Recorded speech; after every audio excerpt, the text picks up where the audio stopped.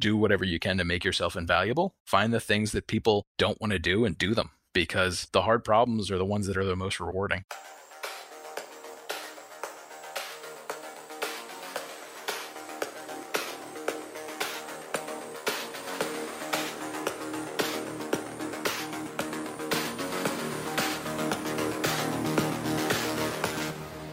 Welcome to Getting into InfoSec. I'm your host, Ayman Elsawah. My guest this week is Nick Vissari. Nick is the main person responsible for security at a very large school district. Earlier in life, Nick was never satisfied with the status quo. I remember my creative writing teacher, she had this assignment where you had to complete a statement in some poetic way, and it was like, the sun burns. And my response was, the sun burns is a false statement. It's fusion. A tinkerer, Nick wanted to see security in action firsthand. I would leave my horribly unpatched system online overnight, and I would just connect it to the internet and just leave it there. And then the next morning I'd wake up and I'd say, okay, who did what to my machine, right? He also shares with us some incredible wisdom he has learned over the years from others, as well as from his own career evolution as well. I used to kind of hide behind my email a lot, and I would send people out emails and just say, okay, good, I've got the documentation. I was that guy that had my binder full of possible solutions, and I would just say, oh, we need this and we need that. If we don't have the budget and we don't have the tools, then we're never going to have these things. And that was just the wrong attitude. Man, Nick really knows how to put it well. All right, on to the show. Hey, Nick, welcome to the show. Hey, Eamon, how are you? Good, how are you doing? Fantastic. Awesome. Well, so, Nick, maybe you could let folks know what you do today in the security world. Sure. So my name is Nick Vissari. My official title is Data Architect and Security Manager, and I work for a large school district in Maryland. We have 60,000 students, 12,000 staff, about 80 sites, and 30,000 devices that I have to take care of. Wow, that's like a large enterprise, basically. Yeah, it's a lot of fun. And I'm the only designated security person for the school system. And I just love my job. I really have a lot of fun every day trying to come up with really unique and inexpensive solutions. Okay. And how did you get involved in the security role before that? So before I got into security, I was a computer technician, and I was kind of delving into managing servers. And the school system hired a manager for the server team. And at the time, there was like 2 people on the server team that really weren't interested in managing servers. Okay. So I ended up kind of inheriting that role as a technician, and I really enjoyed it a lot. And it was very hacky. It kind of like allowed me to exploit a lot of the skills that I had acquired just by being a dumb teenager playing around on the internet. Okay, let's talk about that a little bit. How did you build those skills when you were younger, or just get into technology when you were younger? Yeah, so the big change for me was, I guess I'd always been interested in computers from like just pop culture and sci-fi and different things that I read or whatever. And my dad was actually building a computer when I was about 10 years old. We had some IBM green screen machine that was, it was fun to play around with, but it really wasn't like a modern computer. Mm-hmm. So anyway, he was building something that actually ran like DOS and had VGA graphics, and it was really cool. Nice. And I was really anxious. I was like, oh, when's it going to get done? Did you buy all the parts yet? And he was having a lot of trouble with it. So he had this thick book that he was using to figure out how to put it all together. And he just handed it to me. He said, well, here, you're home all day. You read it. Nice. Awesome. I read this book in a couple days, and I came downstairs to take a look, and I said, oh, look, you got the cable flipped around for the hard drive. And I turned it around. That was back in the old 40-pin days where you could actually flip them over. Right, the IDE. Yeah. So that's kind of what got me started with computers. And then from there, my family had really been they hadn't stifled any kind of inquisitiveness that I had. Mm-hmm. So if I wanted to do something, they didn't stop me. So I wanted to be an electronic engineer. That's what I went to school for. Okay. And at like 12 years old, I had a workbench and I had just components just all over the place. At 12 years old? Yeah. I'd harvested a bunch of components from a bunch of broken stuff that people would just throw out. I don't know if you ever had these, but like at Radio Shack, they used to sell these like 301 kits. Yeah. Which was really just a bunch of components on springs. And there was a nice big fat book in there of circuits. So that's kind of where I got a lot of the initial passion for electronics. And from there, it kind of evolved into the things that you put together in a circuit is a lot similar to putting together software. Rather than dealing with different voltages and simple signals, you're now dealing with strings and, authentication and just similar kind of situations. Yeah, that's amazing. And then you input output, right? That's right. Yeah. That's awesome. And so having that computer really kind of helped kickstart your curiosity, I guess, for technology. Yeah, Actually, when I was young, I purchased my own phone line so that I could have dial-up all the time. Oh, nice. Yeah. And one of the things that I did was I would leave my horribly unpatched system online overnight. And I would just connect it to the internet and just leave it there. And then the next morning I'd wake up and I'd see, okay, who did what to my machine, right? Oh, you did it on purpose? Oh, yeah. Okay. It was like a little honeypot, right? But it was also a learning experience for me to see like what kind of cool viruses I could capture from the internet. Mm-hmm. And then I would just wipe it out and start over again. So it was a lot of fun. I mean, now I wouldn't recommend anybody do that now, but yeah, back then it was a little bit less dangerous to do stuff like that. What was the most interesting quote unquote virus that your computer from that? Oh, I really enjoyed the registry hacks where people would change what Windows would do to an executable. Like if you launched an executable, it would hook another program. Mm-hmm. So that was my favorite kind of technique that came from that. And I remember years later reading an article about this is some kind of horrible thing and it's revolutionary. It's really hard to beat. And I'm like, well, that's been happening for years. Like I saw that on my dial-up machine ages ago. Yeah, that's amazing. So fast forwarding into the future, did you go to school in computer science? Or how did you get your first tech job? Yeah, so I went to school for electronic engineering and I dropped out because I just couldn't handle some of the garbage that you have to do when you're just getting through a program. Mm-hmm. So I really did not enjoy creative writing at all. I remember my creative writing teacher, she had this assignment where you had to complete a statement in some poetic way. And it was like, the sun burns. And my response was, the sun burns is a false statement. It's fusion. Awesome. Yeah, she did not like that.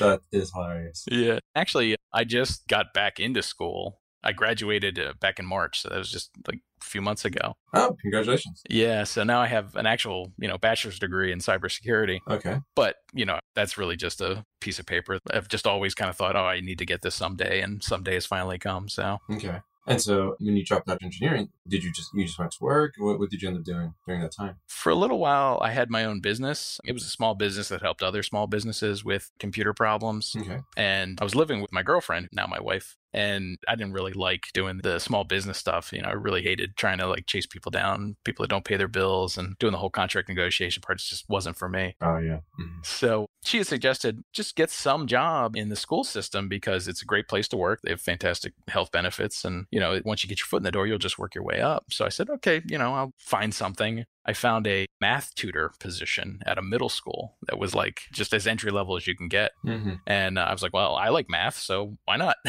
Nice. So I took that job. And as I was there, I saw a bunch of broken machines laying around. There's all these open tickets and they would put little Post-its on the computers that said oh, this computer's sick. Nobody can use it right now.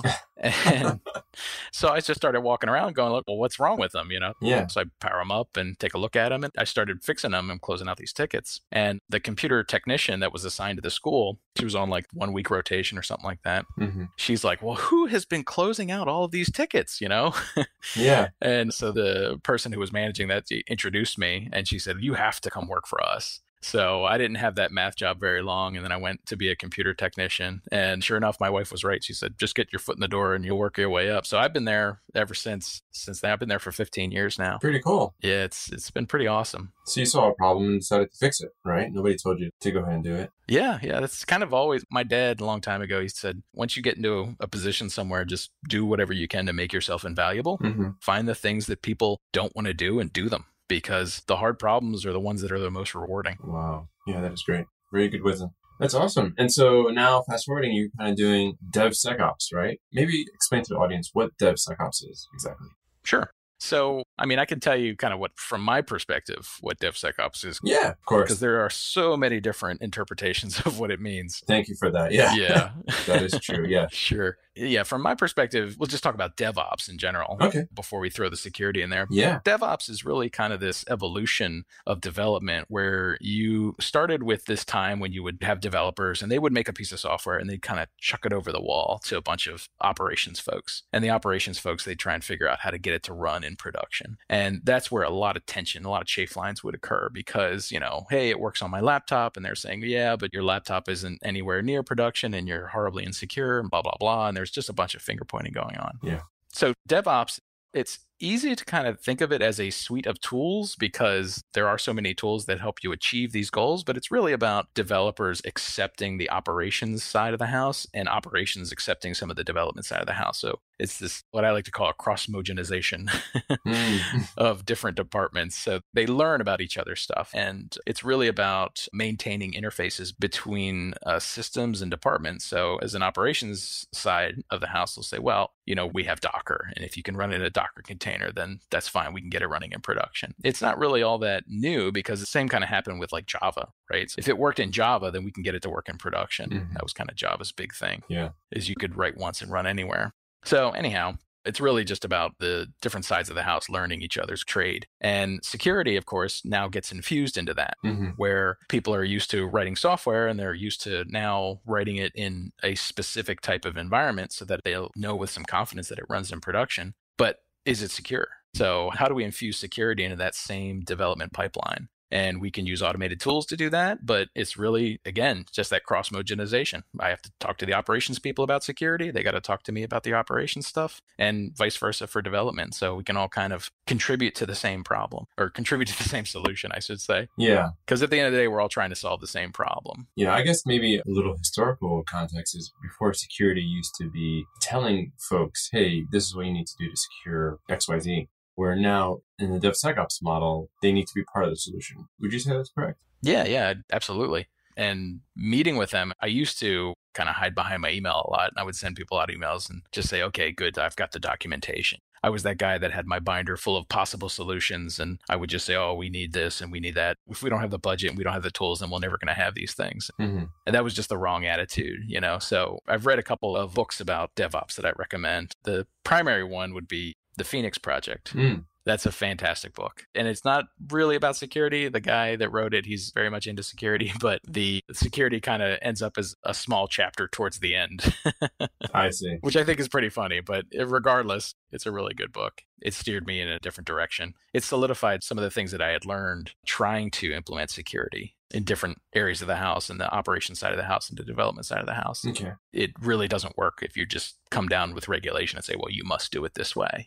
You really have to be part of the solution. You have to walk them through it and show them why it's a problem. Mm-hmm. I remember when SSL Strip, Yeah. a really cool tool, Moxie Marlinspike, came out. And what was that other tool? It was a plugin for Firefox. It was really when SSL started to become like the standard, where everybody said, well, you have to be SSL by default. Firesheep. Okay, cool. So I remember when SSL Strip had just come out, and I was trying to explain to people that you really have to have SSL on by default. You can't have this port 80 redirect to go from unsecure to a secure connection, because someone could just sit in the middle and downgrade the connection back to HTTP. Yeah. And I had a boss at the time. He was a gray beard, and he was like, oh, that's nonsense. It's never going to happen. I said, okay, well, that's fine. So I fired it up and I said, go ahead, type in your password. And he's sitting on the Gmail login page. And just like everyone else, he didn't bother to check to see whether it was a secured page. So he typed in his credentials and I said, well, there you go. There's your password. And he said, oh my gosh, I'll be damned, Yeah. And after that time, like, we had turned off port 80 on almost everything. Right. This was before HSTS had come out. Yeah. So there really wasn't a good way to prevent somebody from having an in the clear connection. Yeah. What do you think about HSTS? I like it, but I think the industry has started moving away from it because of deployment problems. But yeah, so with HSTS, that's a pretty good example. DevOps now all have to kind of gel well together, because HSTS will work perfectly if your development team knows about it, right? If there is some type of a redirect that relies on it going back to an unencrypted channel, then HSTS is never going to work. Yeah, that's true. So because your browser will throw an error, and the developers have to realize that like their connection needs to be encrypted all the time. I mean, it can be unencrypted the first time that somebody goes to it, but after that, it has to accept encrypted connections. Yeah. And the real trouble with it is that software is always changing. So you might have it working one day, and then some patch comes out that fixes a problem, and all of a sudden it breaks HSTS, because HSTS becomes this edge case that barely gets tested. So that's part of why you really have to have, a development pipeline that includes testing and testing all these edge cases, so that whenever the new version does come out, you can say, oh no, it's not my deployment that's broken, it's your implementation, right? You're supposed to be supporting HSTS, and you dropped support for HSTS and you didn't put that in your release notes. Yeah. Cool. So any interesting stories in your days of security? Okay. So one of the nicknames that I've acquired is Rube Goldberg, which originally it was meant to be a kind of an insult, because some of the solutions that I proposed just seemed to be really backwards and hacky. But I took it as a badge of courage because the problems that were coming up were really from the professionals, quote professionals. They were just unsolvable problems. It was just impossible, right, to solve these things. And I said, well, no, it's not impossible. If we really contort your mind and you can come up with a solution. It might not sound very clean, but it works, right? And one of the Rube Goldberg solutions that I'm pretty proud of was we were migrating email providers. So we had an old email provider that was really kind of off the wall, just weird. It was a client server architecture. So people actually had to install a client and to get to kind of the email, but the email, it really wasn't like an email system. It was more like a wiki where there was a folder for your email. It was really a bizarre system. But the school system had it for years and everybody was used to it by now. Everybody enjoyed it. And we were switching to Exchange. So we had hired some vendors to come in and propose a solution. And there was only one vendor that actually said that they had a solution to migrate. And it was the vendor that we were working with to kind of support the software. So we already had a relationship with them. So they came in and they fired up their solution and it was just abhorrently slow. It just was never going to work. It took hours to migrate a single mailbox and the solution was single threaded. So we had at the time 9,000 mailboxes to move and it was just going to take years to get everything migrated. So we went back out, we asked a bunch of people, nobody would come up with a solution for this thing. And I was just sitting there thinking, like, I'm kind of mulling over the problem as well. I'm like, I don't know how we can get this mail migrated. And then it dawned on me that they actually have like a web interface where you can check your mail. And I just thought, well, I mean, I know how to scrape web pages. And of course, the web interface is meant to run in parallel. So I wonder how fast we can do this if we did it over the web. Oh, that's hilarious. So, and I had like read a book years back about PHP. So I thought, well, it's not really the best scripting language, but I know how to use PHP. I'm comfortable with it. So I'll just see what I can put together with PHP script. So I wrote something and I was able to get a mailbox migrated in 6 minutes. And of course, because it was over HTTP, it could be as parallel as I wanted it to be. I could just keep on spinning up more servers because they're just web servers. They're not like this weird client server architecture where you can only have one session. So it worked really well. It took me about 6 months to get everybody migrated. And that was like, working overnight, calling up the location saying, okay, you're going to be migrated on this day. And it was a huge coordinated effort. I mean, it worked great and everybody was pretty happy with the solution. I can't say it was like perfect on the first go, which is also part of the DevOps culture, is that you have to kind of get started with something that mostly works. And then as the requirements come, you just be nimble and be able to change them. So the first couple of locations we did, they said, oh, we got problem. Like, I think one of the problems was people expected their mail to be unread from like ages ago. And I was like, that's really weird, but okay, we'll figure out how to support that. So I put a flag on there to make sure that if the message was unread, it stayed unread. Wow, really? Man. It was some fun times. So, and that was a pretty big Rube Goldberg solution. It worked out really well and people were really happy with it. Wow, that's pretty good. Cool. Nice. So tell me about managing security in a school district. So how do you deal with either just managing things day to day from an internal perspective or restricting access to certain websites? How does that work? So it's really all about automation. I mean, you got to automate as much as possible. And I wouldn't say that's necessarily most important for school systems, because if you're not automating things right now, it's probably because you have more resources than you know what to do with. So you just have people do jobs that really could be automated. And sometimes I find point product that they really should be automated, but there's just enough of an interface that somebody has to log in and click something. And you're kind of looking at it like, well, why? Like, why isn't that just fully automated? And then you start asking about APIs and things like that. So for my day-to-day is really just what can I automate? The biggest kind of daily interaction that I have is with the identity management system. So that has been fully automated for, probably about 10 years now. And it's on a custom solution that I wrote and I currently maintain. I've been working with other people to try and get them to migrate over to the operations department and say, hey, it's just a PowerShell script. I'm sure you guys can learn a thing or two about PowerShell. I'll be your SME and, we can really kind of get this thing off the ground, or at least in your wheelhouse. So that's been a lot of fun. So I spent a lot of time kind of mentoring them and teaching about how to maintain that system and improve it, because there's always new requirements coming. Okay. And, I don't think we actually got to talk about it, but how did you actually switch into security?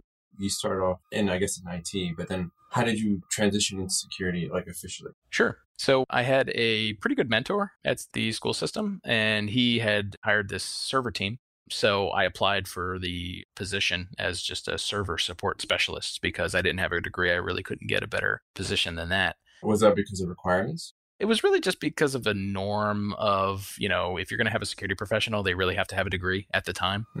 I think that's kind of dwindling a little bit where, you don't necessarily have to have a degree. If you have street cred, that'll pass.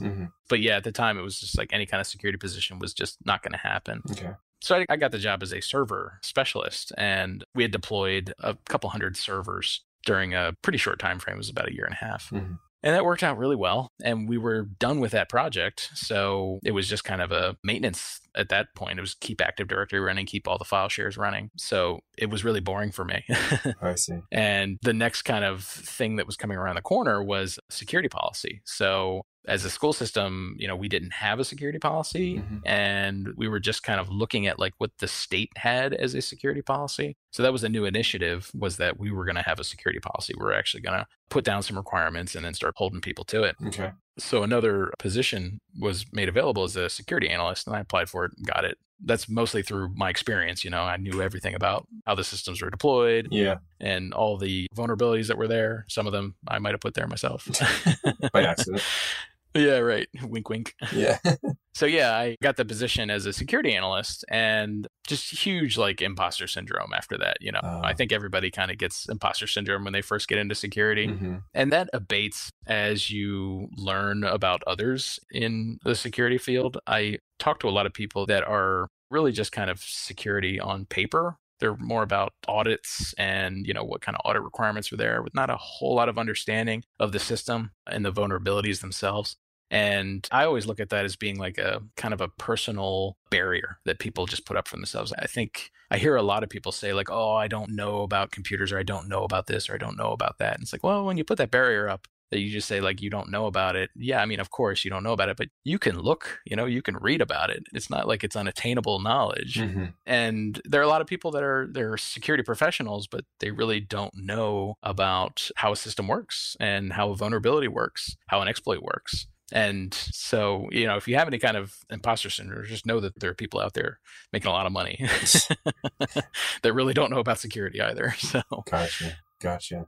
And you really just have to have that passion to want to learn, and you can definitely jump into security. That's really the most important thing. Yeah. And what made you want to go for the security position? Oh, I think it was probably pop culture and sci-fi. I remember the movie The Net, Sandra Bullock. Okay. I really love that movie. I remember watching it for the first time being like, wow, she's ordering a pizza on her computer. It's really cool. Nice. And then, of course, they ruined her life just by, making some changes in some databases somewhere. And it was like, that's amazing. It's really cool. So that was one of the things that really got me kind of turned on to security. I've just always enjoyed, this kind of hacky stuff, mostly for utility, but also just kind of novelty, right? Is like seeing what somebody can do with a system, and it's really not supposed to do it. So that's kind of what got me started with security, or really interested in security, I should say. Do you have an example of a life hack maybe that you did from your younger years? It could be a technical or non-technical, but just kind of a life hack that you use to get out of a situation or improve a situation. Yeah, I know something. Okay. There was this user interface that required lots of clicks to get through. Okay. And it was just some automated process of, let me click and right click edit and then hit space a few times and type some numbers, right? And then move on to the next one. Increment the digit, move on to the next one. Do the same thing, type a few other numbers. So that was like my introduction to, or when I saw that problem, I looked at AutoIt or Auto Hotkey. It was one or the other. I can't remember which one. Yeah. But when I found that on the internet, I was like, oh, this is perfect. Like I can automate key clicks. So I wrote just a simple little tiny script that just did that one thing for me, where I could just type a hotkey and then it would run a string of characters. And I used that for a lot of little stuff. And then I had something like really important that had the same type of flavor, where it was like, we really have to get this data off the system. And all it is a bunch of clicks and a GUI, and it's old archaic system that nobody understands the back end to. And we know it's an Oracle database, but nobody has the schema for it. Yeah. They can't really reverse engineer this whole application. So I applied the same solution. It was just like a GUI click, and, it would click on a certain field and it would take a screenshot, and then it would compare the MD5 of the two screenshots to say, oh, has this little square of the screen, has it changed from what it was before to what it is now? And anyway, it was fantastic. Like I put all that together, and the application ran for like 3 weeks, and it pulled down thousands of records off of this system. that to me was like, wow, like even something from ages ago where I just did it to organize my music collection. Now I can apply this to like a real concrete problem that somebody's having that's costing them like $30,000 a year. That's really awesome. Just putting your mind to something, right? And getting it done. Yeah, and a lot of it just comes from experience. I know my grandmother always said, those who don't make mistakes don't do much. So get out there and make a bunch of mistakes. There you go. That's awesome. I wanted to switch track a little bit and kind of talk about, I guess, how you handle security from a culture perspective, either in your day-to-day job. How do you teach security culture at your school or the district? It's just you, it seems, at least the main security advocate. How do you deal with like people who want to just block all the things, right? Or handling that? How do you deal with that? Yeah, so I think the most important thing is to first don't be that guy that just says no to everything, right? You have to be somebody that says yes and, or yes, have you considered, and really be engaging and helpful. Because nobody wants to go to the person that's they know they're just going to come back and say, no, you can't do that. It's risky. Well, of course it's risky. Everything is risky. The question is, how risky is it, right? So you really have to be the person that is approachable. And I've become approachable by just helping people solve their problems. That's where I started, as a technician, and moving up through a server support person. It's just, I'm always solving people's problems. So they just come to me and they say, hey, I have this problem. And as they're describing their problem to me, I'm like, I've got this little tally list in my head of like, oh yeah, that could be exploited. Oh boy, I wonder how you're handling passwords here. And, oh geez. And I just keep those in the back of my mind. I don't stop them. I let them continue. I let them play out the whole thing. And then I'll say, okay, cool. First, let's solve your problem, blah, blah, blah, whatever it is. And then as we're doing that, have you considered like, how are you handing out these passwords? And I'll just ask questions like that. And it gets us on the same page, right? They're getting what they want by me helping them solve a problem, but also I'm getting what I want by implementing security or trying to inject security into the system. And it's worked out really well for me because I've seen the other side. I've seen where people just say, oh no, you can't do that. Yeah. It's impossible that we could allow NTP out of our network because I've heard that it could be hacked. It's like, of course, yeah, it could be hacked. Yeah. But how risky is it? Right. That's awesome. I couldn't have said it better. That's really good. Just to the last part, like threat modeling, right? So no, you're right. It is threat modeling. It's just I don't go through the formalities of writing it down as a threat model, which is probably some of my failings on my side, because when the auditors come around and they ask, hey, do you do these things? It's like, yeah, we do. But unfortunately, I didn't bother to write any of it down. So I guess I'll make a note for next year. Well, no, I mean, you are threat modeling in the sense that what you just said about blocking NTP blindly because I've heard, et cetera, et cetera. Right. But like for your environment, does that apply to your environment, right? Yeah, you're right. Yeah. Cool, man. So do you have any juicy incidents that you can talk about anonymously? I mean, we all know where you work, so yeah, I know that limits it, but any incidents from the past, security incidents that... Sure. Yeah. One big incident that we had a few years ago, I think a lot of people have experienced this because the FBI actually published a notice about it, but there's this, everybody knows about business email compromise, right?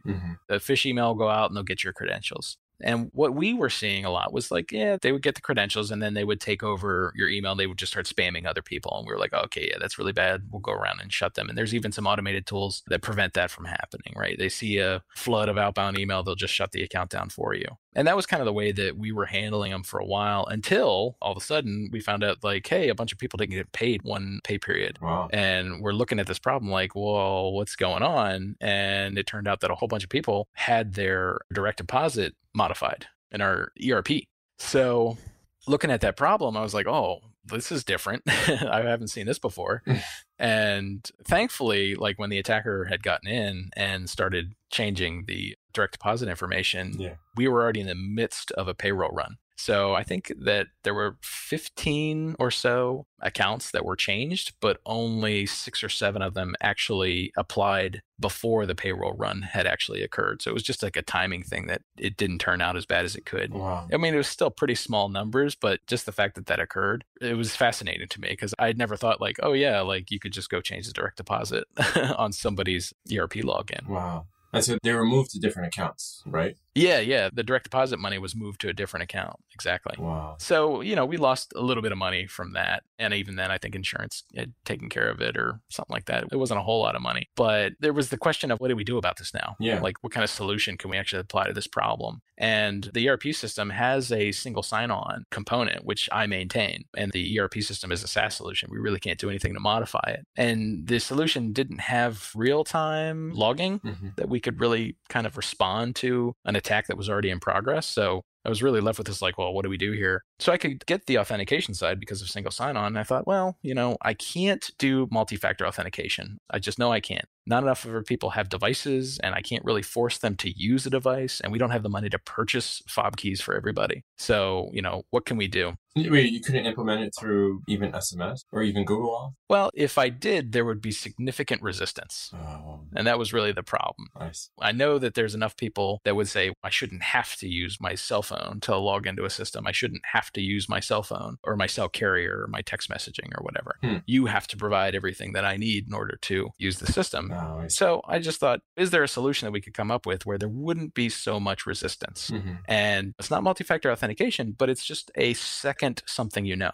So the first something you know is your password. And then if it is a computer that I've not seen before or a browser that I've not seen before, all of a sudden you get this second question posed, right? Of some question and answer that you choose. And you've probably seen these in like your bank. Your bank probably has one. Yeah. My bank had one, but they got rid of it, which I think is kind of interesting. But yeah, so if I've never seen your browser before, you have to answer a security question. Yeah. So we put that in place, and knock on wood, we haven't had that type of attack. And I can't imagine that people haven't gotten into the ERP system since then, because of course there's been credential compromise since then. And they probably did log into the ERP system, but they just got hit with a second question and then they just move on from there. So Gotcha. It's that old adage that, you don't really have to outrun the bear. You just have to outrun your friend. Gotcha. That's funny. And then would you add some sort of like detection system to look for logins from IPs that were never is there anyone? Yeah. So there was a solution that was put in place kind of immediately after the attack where we were actually looking at the source IP address and seeing, okay, what geolocation is associated with this? And if it wasn't anything within the region, we just dropped the connection. Okay. And we sent out a notice and said, okay, if you're traveling, you're not going to be able to get on the ERP system. Oh, cool. And we can do that because we're local and, we kind of make sure that everybody that works for us is also local. They have to drive to their location every day. Yeah. But I know that's not the case for some. If you have remote workers, that's not a real solution for you. Yeah. Plus, if we supported IPv6, which maybe someday we might, I don't know, maybe never, that wouldn't be a solution either. Right. So it was in place. And actually later it came back to bite me because I was chasing after this problem. I was like, why can't people log in? Like, what is wrong with this thing? And I was like, oh, it's because I put that thing on and I forgot about it like ages ago. Wow.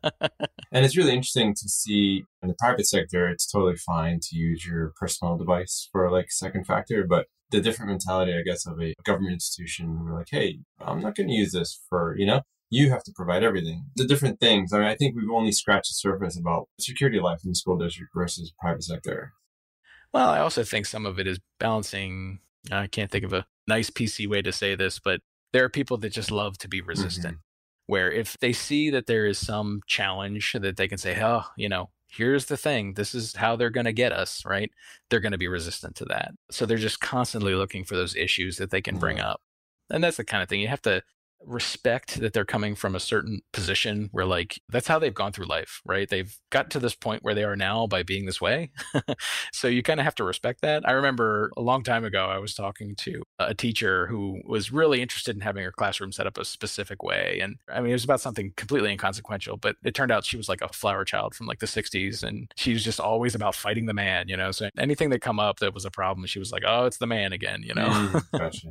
So I kind of had to respect like, okay, yeah, we're not the man. We're not trying to get you or anything like that. You kind of have to come to some middle ground. And that's really challenging to find that middle ground. It is. That is exactly right. Cool. Well, Nick, thank you so much for your time. Any advice for folks out there looking to get into security? What are your parting words? Well, there is only small incremental change and elaborately planned failures. So make small incremental change. Don't plan a lot. You can plan a little, but don't plan a lot. So when you're trying to implement change, you want to come up with a plan. You want to say, okay, we're at this point in our journey and we want to be at this part way out in the future, right? Like 5 years from now, we're going to have all this amazing stuff. Well, you can plan a little bit of that, but if you start getting lost in the minutia and you start making these really big, elaborate plans, you're going to fail. The only kind of change that you can affect is small incremental change.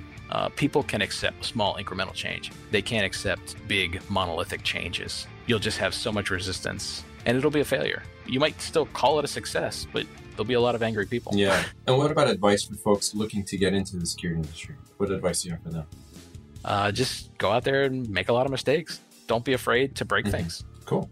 Without breaking the law, of course. Yeah, of course. Cool. Well, Nick, thank you for your time today. It's been really enlightening, and I look forward to meeting in person one day. Awesome. Thanks, Eamon. All right. Thank you.